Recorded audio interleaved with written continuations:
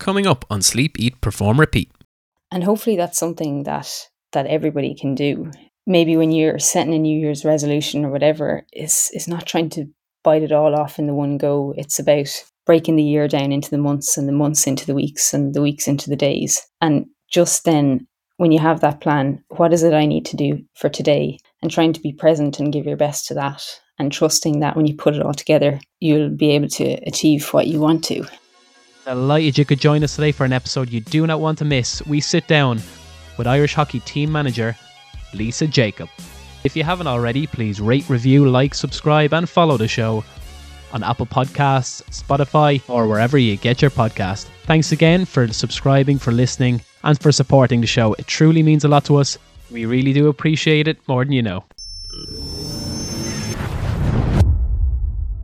Welcome to Sleep, Eat, Perform, Repeat with your hosts David Clancy and Kieran Dunn. This is a podcast about high performance.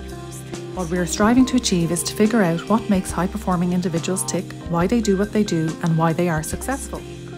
Enjoy a journey of stories, lessons, and learnings.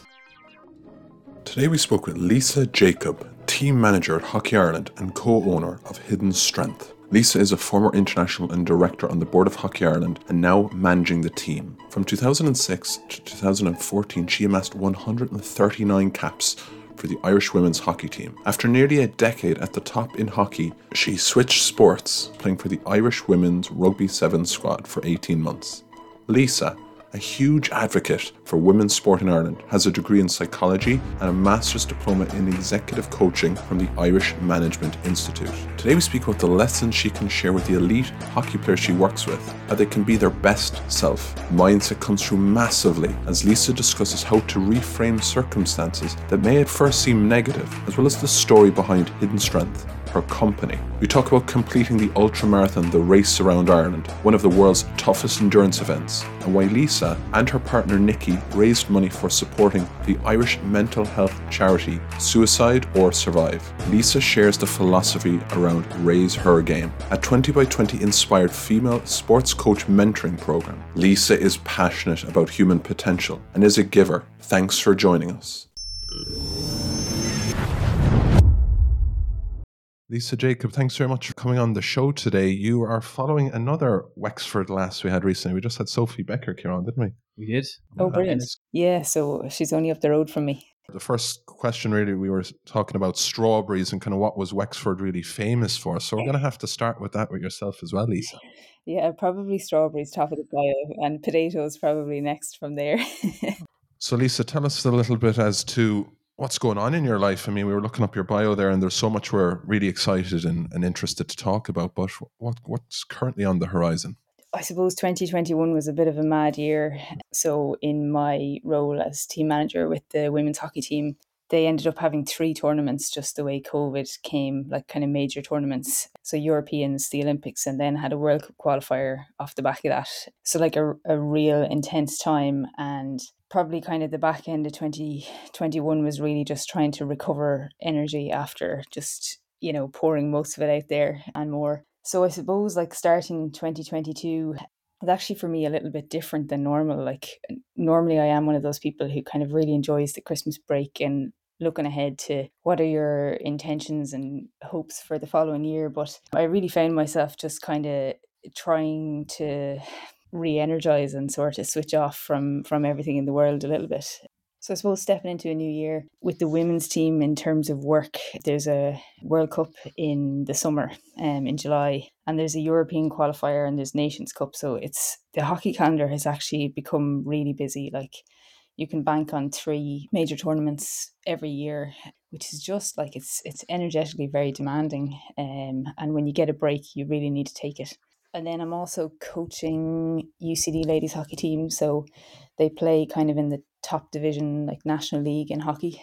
So we're midway through the season now, and there's probably 7 teams who could win the league or get into that finals weekend. So we'll be one of those teams, and kind of looking forward to making a bit of a charge now, hopefully.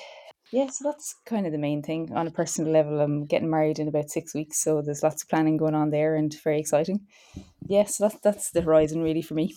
We'll have to get to the wedding in a minute because Kieran wants to talk to that. But Lisa, there's a fella based over in Wales called David Hyatt, and he of the Do lectures, and he always talks about energy and how it's really important that you understand your mojo and kind of your good energy and the energy that isn't so good, and kind of how you can keep your mojo going for your work and as a person. So with all that going on, with all those major tournaments, and not just with Ireland, there's a lot being asked of you. So how do you keep up your energy every day? What are the fuel sources, as it were, to keep your mojo going so that you can keep performing with all those teams? Yeah, do you know, I'm a real believer that energy is essential to performance and well-being and all those things. And sometimes it's only when you're completely empty that you really give it the focus that you need. For me, it's about understanding. I'm in a role probably where I have, between players and support staff and, within the performance system and stuff, I probably have 70 to 80 people who are directly needing to contact me quite often. And the thing that I understand about my energy is that I'm kind of more naturally introverted, even though I can communicate with the team and all that kind of stuff very well. And even from a coaching point of view, you need to not be just that kind of hermit in the corner, really. But for me, it's about understanding that I need time out on my own to recharge. And it's kind of about building that into certainly the weekend, but even pockets in the week. And so for me, it's kind of as simple as trying to get out with the dogs and walk every day. And if I can get to the woods for that hour, at lunchtime or early morning or whatever, that's kind of like a really simple but sort of sustainable way of kind of fueling my energy. And then I know it sounds really simple, but like in terms of understanding sort of the pillars of what keeps me well and keeps my energy, actually sleep is one of the biggest things for me. And sometimes I think we look to the real complexities of performance and we forget actually what are the foundations, that if I'm getting it wrong or getting it right, it has such a big impact. So for me, it's actually about being disciplined to get in bed early. Like sometimes when you're out coaching late or you're busy with communicating and emails and WhatsApps and all that stuff, it can take a while to wind down. And sometimes I find myself like 12, half 12, 1 o'clock, where you just want to sit in front of some kind of Netflix thing to just have some off time. But actually, in the grand scheme of things, it doesn't really work. Like, you're better off trying to get 20 minutes of winding down kind of well, with whatever, shower, music, and just getting into bed and trying to get that extra time to sleep. So for me, I've probably just tried to bring it back to basics in terms of getting the main bits right for my energy, getting time on my own, getting good sleep. And a big one for me going into 2022 is actually being boundaried with my time and my energy. I'm one of those kind of give everything I have people, but it doesn't serve me very well over longer periods of time. So in tournaments and all that kind of stuff, I can be really effective because I can be on fumes and still give. But I also then will have that tendency in life to sort of skirt a bit too close to burnout. So being boundaried with my energy and not giving everything to everyone is also something that I'm really going to be looking to improve this year. You have a good self-awareness of what drives you, what gives you energy. Where did you learn that? Was there introspection you've done, or what was the keys to find out what makes Lisa Jacob most effective? Yeah, I think it was probably getting it wrong, to be honest. So I think, like, probably as a younger hockey player, when I was in the national team myself, when you're in that kind of younger period and you've a young training age, like you're sort of 2, 3, 4, even 5 years into a setup, maybe that kind of accumulation of giving 100%, you can kind of reboot yourself pretty easily. But it's probably mid to late career where I really realized, I suppose you kind of are kind of managing like 20 to 30 hours of training a week, plus you've moved from college into like more of a work environment, and maybe in terms of like personal relationships, like there's maybe a lot more going on that you have to manage. And yeah, like I probably just realized from getting to points that when I look back on when I finished hockey and stepped away from it, that actually it took me maybe 2 or 3 years to realize I was actually just burnt out rather than I didn't want to play anymore, if that makes sense. So I think then when you get to that point, really then it's kind of looking quite seriously at, okay, how did I end up here? And it's just not a great place to be. Like, normally I'm kind of really enthusiastic and intentional and deliberate and just hopefully like a good person to be around. But when you find yourself sort of like losing your energy in terms of being burnt out and things aren't as exciting and you don't really want to even see your friends as much, and the things that you love you don't love as much, it's not a great space to be in. So it's probably only from kind of getting it wrong a little bit that I've been much more conscious of, first of all, understanding what it is that fuels me, and then just kind of making sure that you're not letting that battery hit low battery or empty too many times. um, so yeah, it's probably really that, getting it wrong and learning from it. And then 70 people, 70, 80 people below you now that you're looking after, you're trying to get the best out of. Can you, or do you have a process for identifying maybe someone who's facing that burnout or not having the battery charged that's within your remit to help them?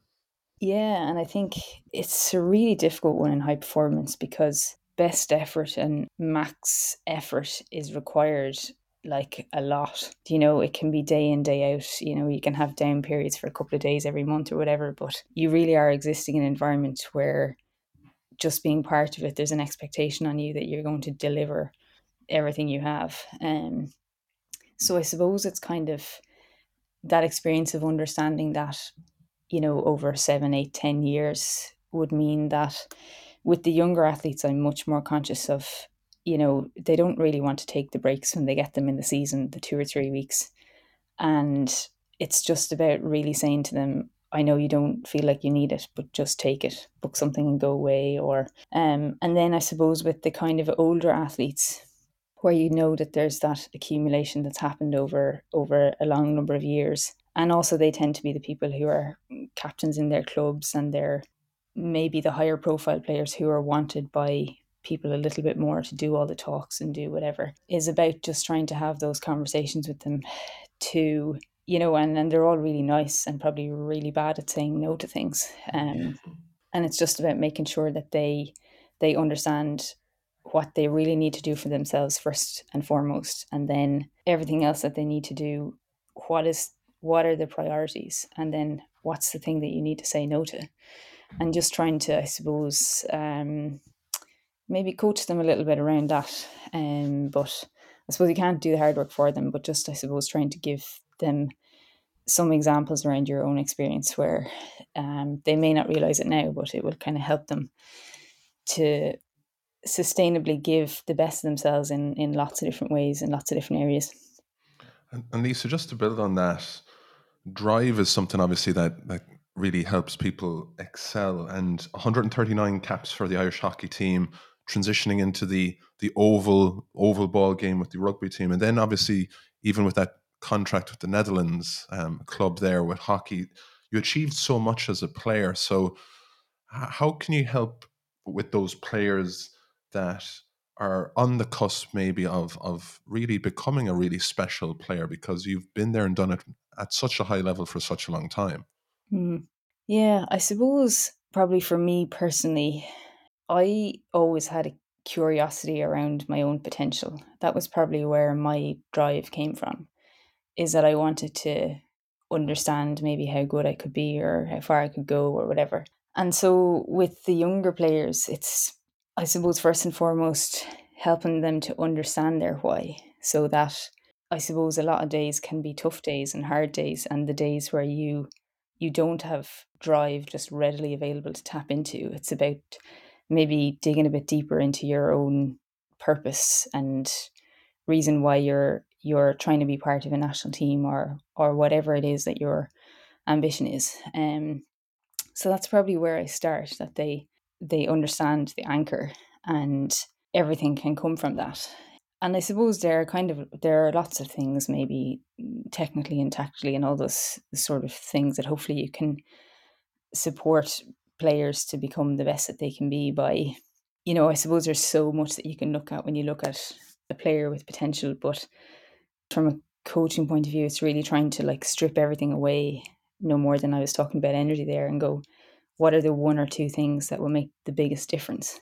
On top of that, I really find actually people in Ireland particularly, and also I suppose when you look at the female population, they really struggle to understand their own strengths, sort of proudly bring them to the world. like oftentimes, like I'll give you an example of a player who came off the pitch last night, and young player in the national team, and she had only picked up a stick for the first time in 3.5 weeks after a break that they'd been on, and came off a practice match that's the first one back after Christmas, and had eliminated maybe 4 or 5 players, and then hit the target but didn't score the goal. Comes off like, I should have scored that. And it's actually about reframing the perspective and kind of saying you need to recognize all the good that you've done in the build up. And yes, of course, we can add this on. And if we're still talking about it in 6 weeks from now, you can be annoyed that you didn't score, but just that people really understand their strengths as well and can see that in practice and can see their own progress as well.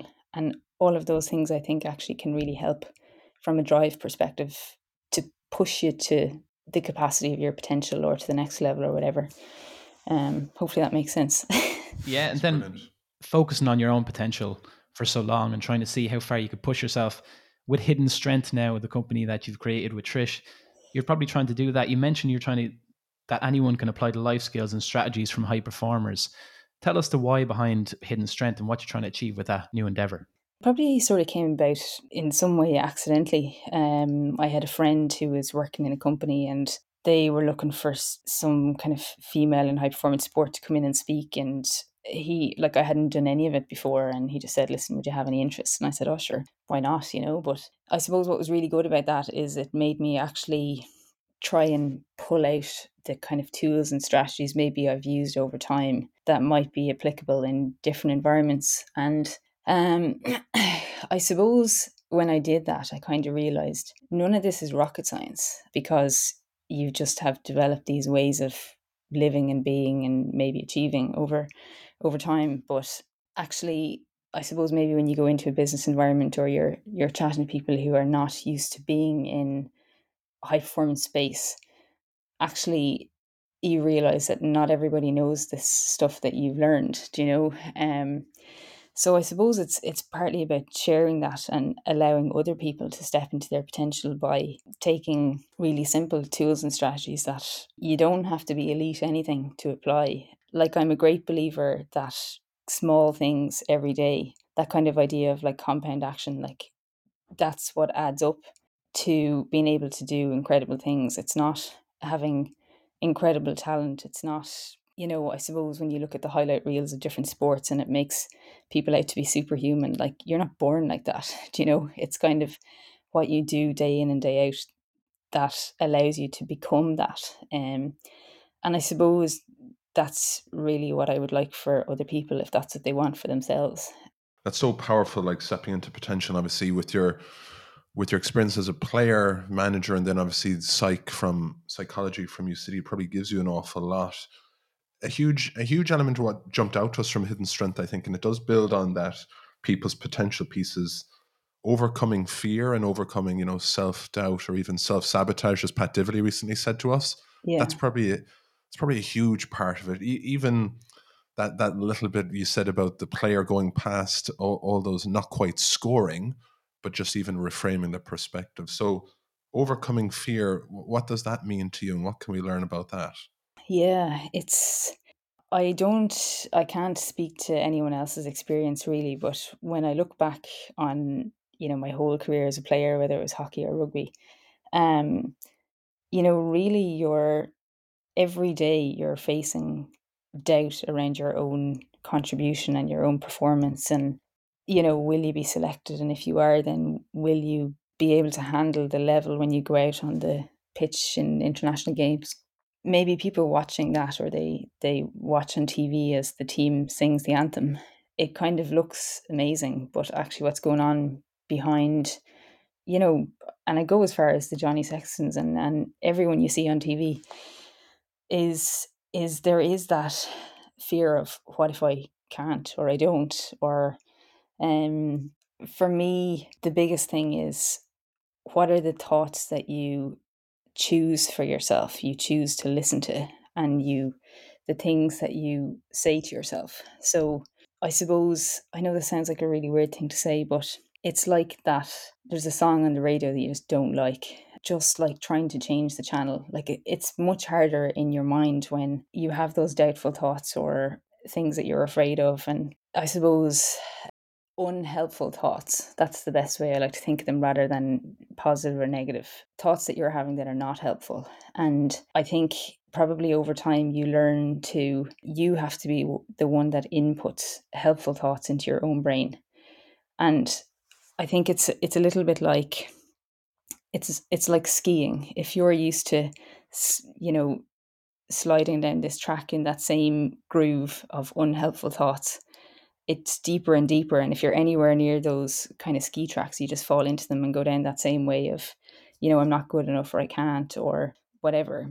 The hard thing, but I think it's so powerful, is just trying to create a new track of helpful thoughts.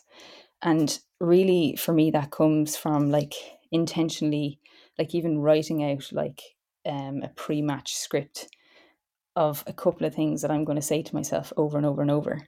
So many people will have their headphones on and they'll be playing, the couple of songs that they really like to get them going. And it's the same thing about the thoughts that you have beforehand. Like if you're liable to have unhelpful thoughts, which I think most people do, not just around sport, but, a big work presentation or exams or whatever it is, it's literally about writing out the 3 things that I need to tell myself over and over and over and over again, and creating that groove that when you're going into that environment where you're really tested around your fear or your doubt, that you can call upon those things and try and formulate your own helpful thoughts. I know it sounds a bit kind of random, but I think that's where it's the difference between people who can back themselves and not, maybe. It's a lot of the time in your thinking and the thoughts that you're going to say, yeah, this is helping me and I need to hang on to it so I can deliver the best of myself.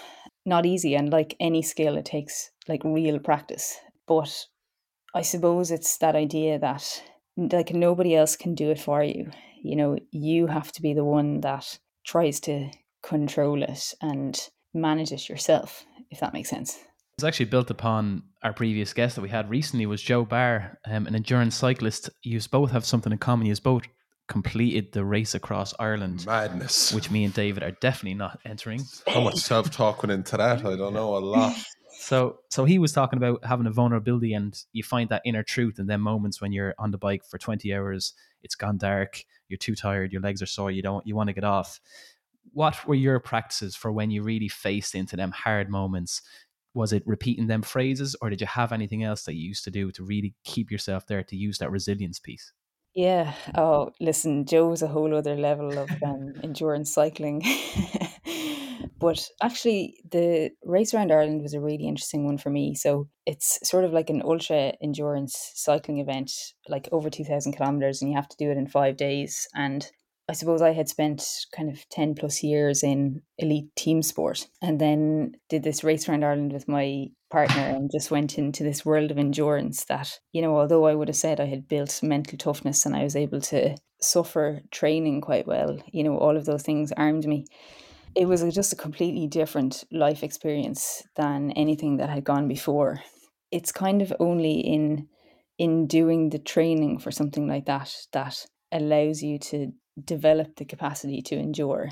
I suppose there's that bit of just doing the miles on the bike, and there are so many moments when you want to stop, like so many moments that, like, if I think back on that year of when we were preparing for it, the resilience really comes from doing the miles, and when those moments of I want to stop come up, you're not saying you have another 60 kilometers to do today and you're talking about that. You're just literally coaxing yourself into, okay, just get to the next town. And when the next town is 9k away and that's too far, then you're saying, okay, just get to the next signpost, just get to the top of that hill, just get to around that bend. And you're kind of always trying to negotiate with yourself to just do a little bit more. And gradually you build your capacity to be able to actually do more, but you're still always hitting the I want to stop. And you actually end up building the muscle of being able to say, just keep going a little bit more. And then going back to that idea of kind of those little things every day actually build up to understand the power of actually just being able to keep yourself going a little bit more. And if you can do that, once a day or 5 days out of 7 or a couple of days, like you're building that resilience muscle for you for that particular thing. So it's probably not that that's like a magic tool, but it's about understanding that if you can add all those bits up together, you really will become resilient. I suppose the other thing really is it's that perspective that you choose to take. You know, I've this far to go, or I've already come this far. And at times, don't get me wrong, sometimes when things get really tough, you actually do need to get off the bike and you do need to take a break and have a coffee and have a scone and get your shit together and then start again. Do you know? So I suppose there's that bit about being really honest with yourself. It's about kind of leaning into that discomfort and pushing as much as you can, but also knowing when you just need a little break, and that's the thing that will allow you to carry on in a big way. And I think that's a balance that we're all trying to find in life as well. Do you know? It's like go, go, go, you can do more, more, more. And then sometimes also realizing, you know, I need to dip out here for 2 days. I need to be off grid for the weekend. I need to not meet my friends. I need to sort myself, do you know? So yeah, I don't know if that makes any sense, but Well, there's so much to that, and it makes me think that well, I want a fruit scone anyway in the next couple of minutes, but no, Lisa, no, there's an awful lot of wisdom behind that. But just when you're doing something like that, a crazy endurance event that very few could achieve, mindset obviously has to be in a certain place to do that. But you're doing it for something as well, and something comes from it. You decided to shed a little bit of light on mental health and the challenges around that, and Suicide Survive raised a lot of money for that as well. Why was that the area you decided to help support and bring some awareness around? it was kind of a joint decision between myself and my partner, Nikki.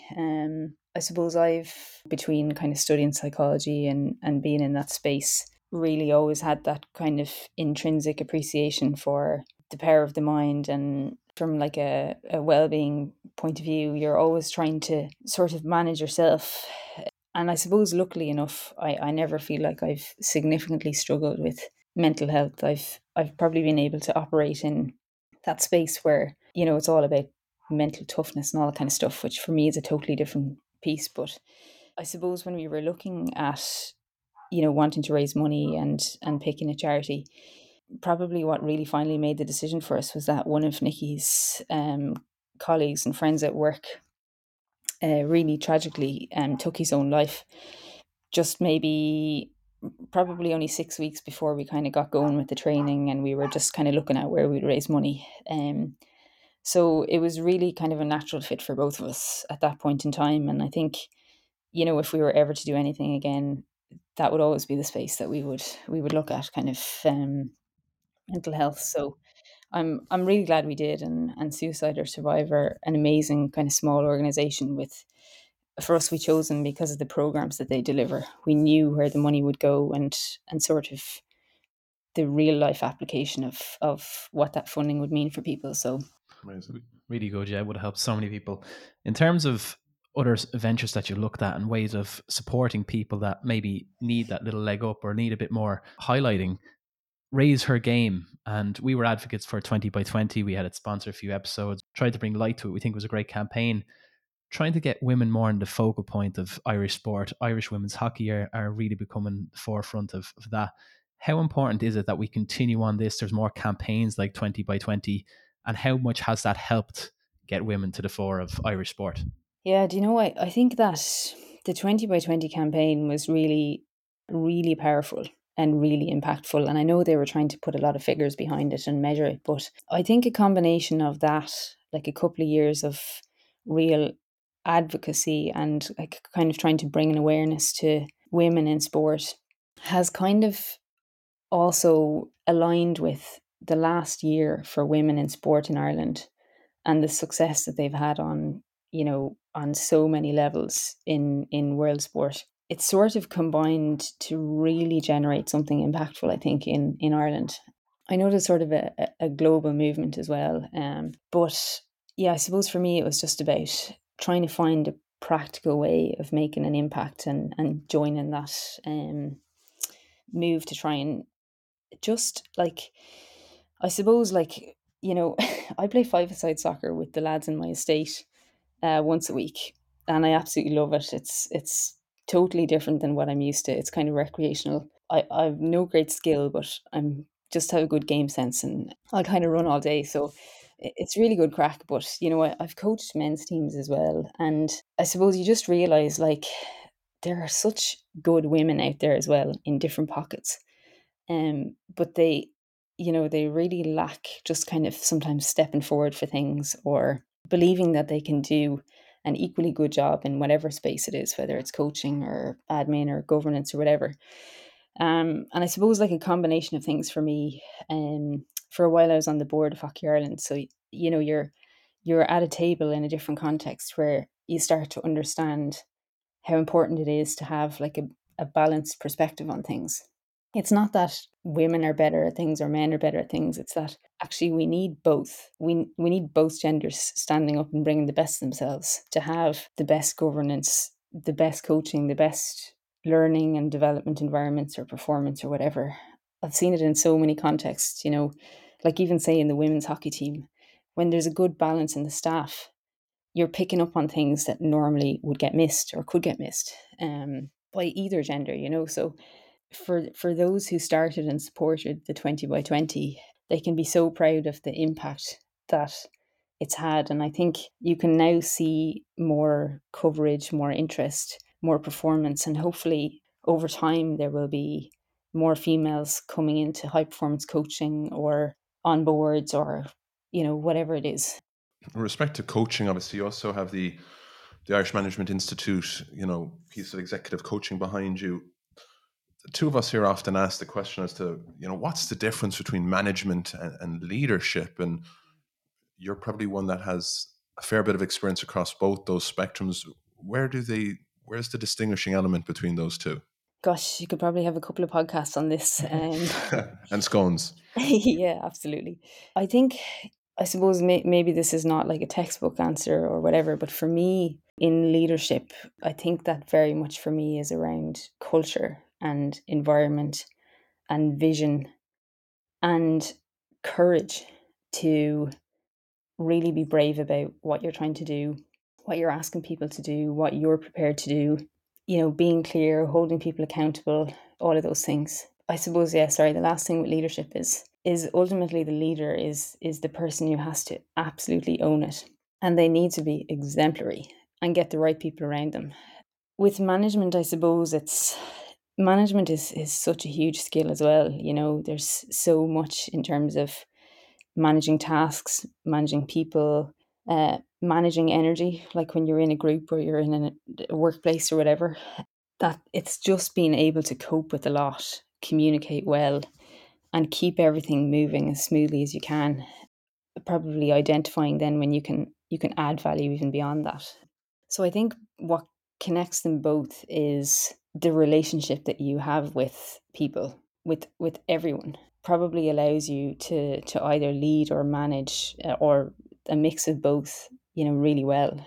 And I'm probably lucky enough to have been in lots of different spaces where you see good examples or bad examples or characteristics of some that I suppose for me, maybe when I'm in the coaching space, when I'm the head coach and I'm the leader, that you're trying to take those bits and implement them in a way that hopefully will make you a good leader or get the best out of people.